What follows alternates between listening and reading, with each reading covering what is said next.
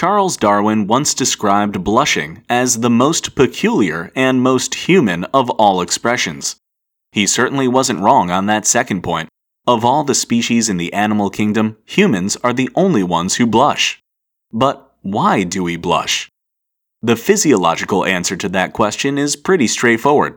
Blushing is a reaction from our fight or flight response, which pumps adrenaline into our systems when we're scared or nervous. That adrenaline speeds up your heart rate, and with more blood pumping, your blood vessels expand. There are a lot of small blood vessels, called capillaries, in our cheeks, and they just so happen to be very close to the surface of our skin.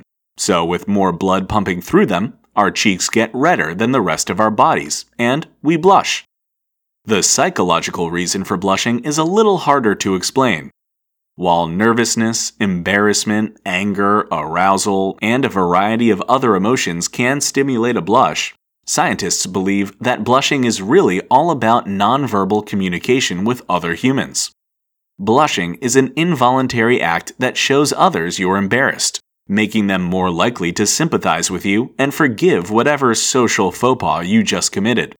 In fact, studies have shown that images of people blushing tend to elicit stronger feelings of likability and trustworthiness than images of those whose cheeks remain unrosy.